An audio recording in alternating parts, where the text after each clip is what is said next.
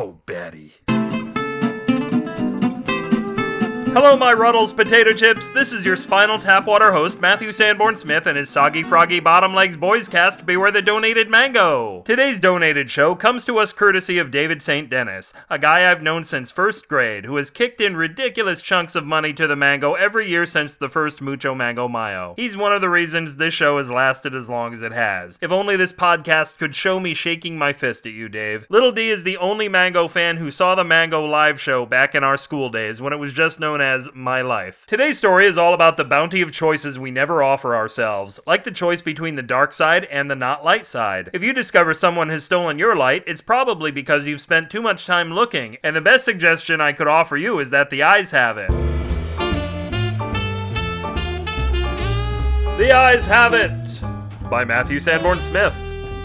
Well, it was election season, and the American people had boiled the dozen or so least desirable people who volunteered to be the boss of everything down to the two people who were hated the most, Karen Carpenter Ant and Casserole Elliott. Carpenter Ant got the anti-intellectual ball rolling by explaining that everything was shit, but if we elected her, we could somehow survive. How was Elliott supposed to follow that? She decided to sell the people on the fact that there was no chance of survival, but we would go down swinging. At something, which we all hated. The American people were immediately divided and understood that there can only ever be two things, the thing they believed and the other thing, which is not necessarily the opposite. Carpenter Ant promised to stab everyone in the eye with a military-grade olive fork. Her poll numbers went up immediately. Sure, there were Elliott supporters who said a thing like that would be bad, but Carpenter Ant then held a press conference to explain that in the Bible or something, it says the one-eyed man is king. So she would make sure everyone in America was a king. Even people from Queens. Hell, even people from Staten Island. Casserole Elliott's campaign promised to do her one better by breaking everyone's arm. That was better because arm bones can heal, and you can break them again. Try poking your eye out twice, smarties. Well, okay, that was a bad example, since there were two of them. Same with poking your nostril out twice. But try stabbing your eye out 3 times. There were only a few people on Earth who could do that, and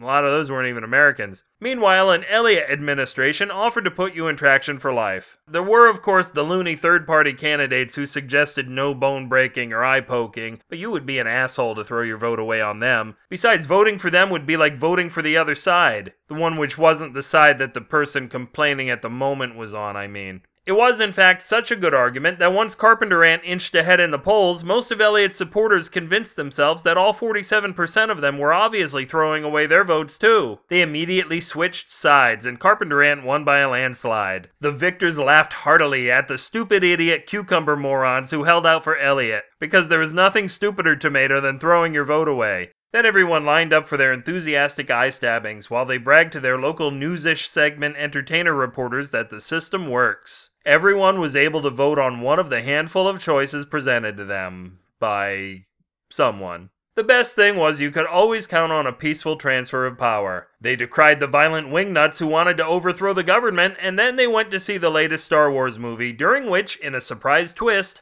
rebels blew up a Death Star.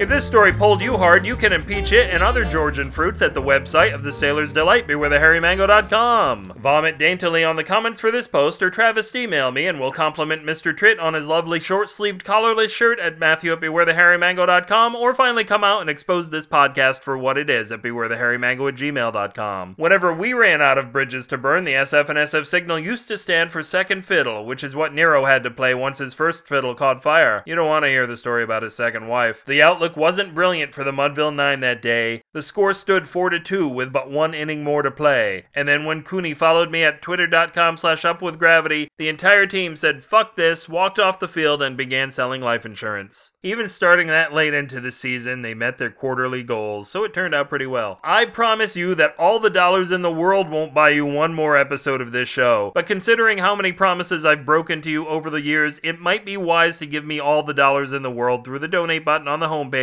just in case. This podcast needles you relentfully in the hopes that you'll give up on trying to find its fellow needles in your mad campaign that's upsetting haystacks everywhere, as it explains if you need access to a needle that urgently, there's a drugstore right across the street.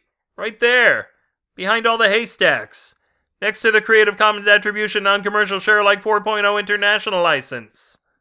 And David St. Dennis can do whatever he likes with it. So there.